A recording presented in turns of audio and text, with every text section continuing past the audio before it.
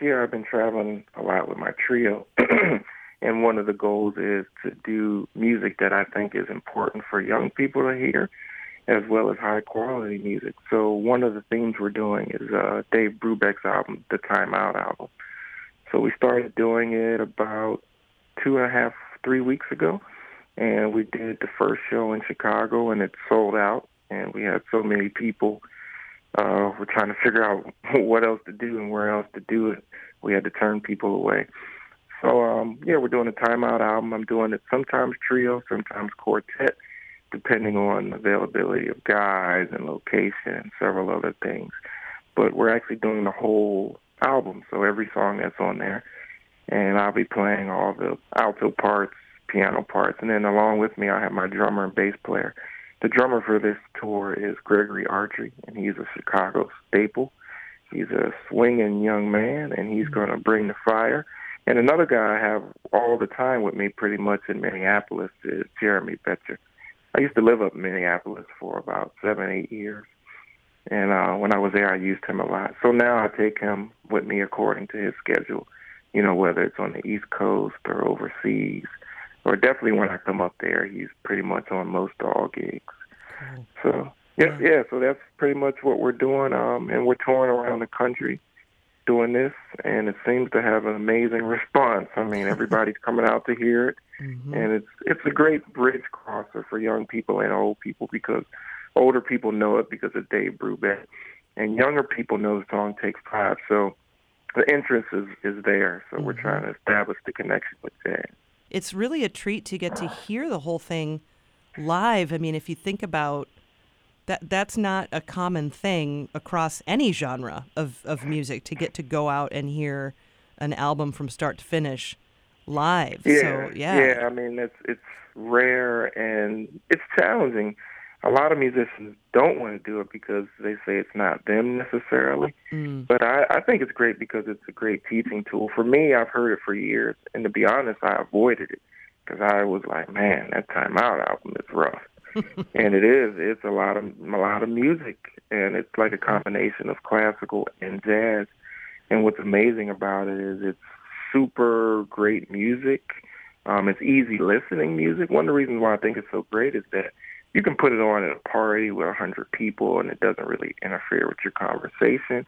But if you want to sit down and have some great listening music, you can focus in on it. And there's a whole lot going on as far as time changes, dynamics, all kind of things happening.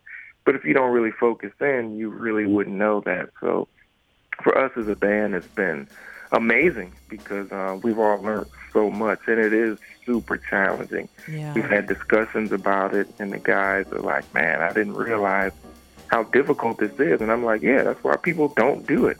They'll do one song off of it, and the one song they do is actually the easiest tune.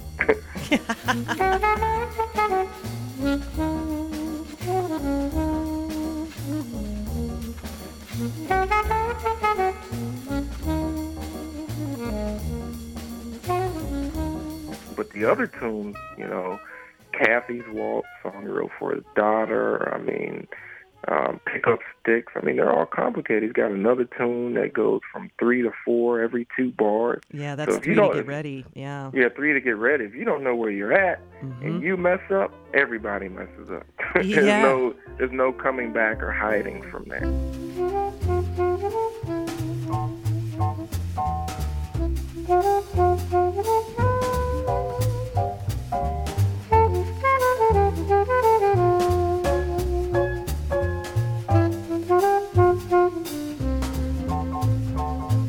Yeah, it just gives you one more thing to have to think about while you're playing. Yeah, it's like, you're playing and you're improvising, but at the same time, you have to know exactly where you're at in the form, where those guys are at, and you have to hit things at the same time. So, it's a great album for several reasons, but for us, it's super challenging. But, for me, my whole premise has been to bring the swing, no matter what I do. So if it swings and it feels good, then people will love it, whether they're old or young. So that's my point. If people walk away happy, feeling good, it can be as complicated as rocket science. But if it feels good, that's what's most important. Sure. Do you have a favorite track off the album? Man, that's a rough one. Yeah. I have to go probably with probably the second one, Strange Meadowlark, I Mm-hmm. think. I mean, most people go to Blue Rondo, and I love that too because it's the blues and it has all the stuff up front. But, you know, Strange Meadowlark is just so pretty. Yeah. It's a beautiful, pretty tune.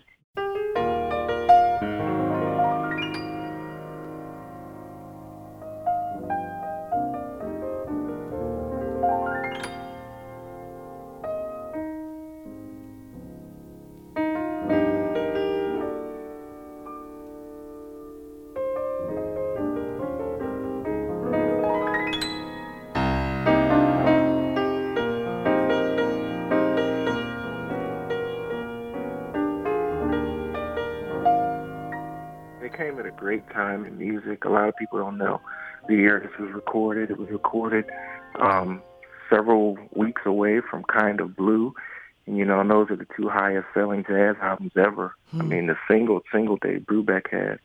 And then as far as the album is Kind of Blue. So there's certain things you find out. It's like all these great albums were recorded in '59, and they were doing all these creative things with time and harmony. Mm-hmm. So it's interesting to find out and to really research and to dig into that and see what they were thinking and talk to the guys who were left.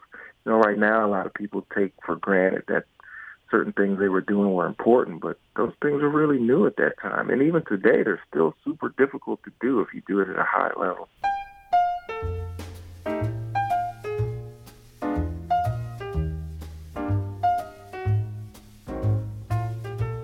I like to just tell everybody, come out, have a great time.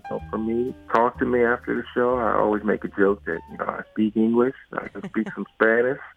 So let's talk, have a conversation. I want people to have a good time with this music and realize, jazz is all around them.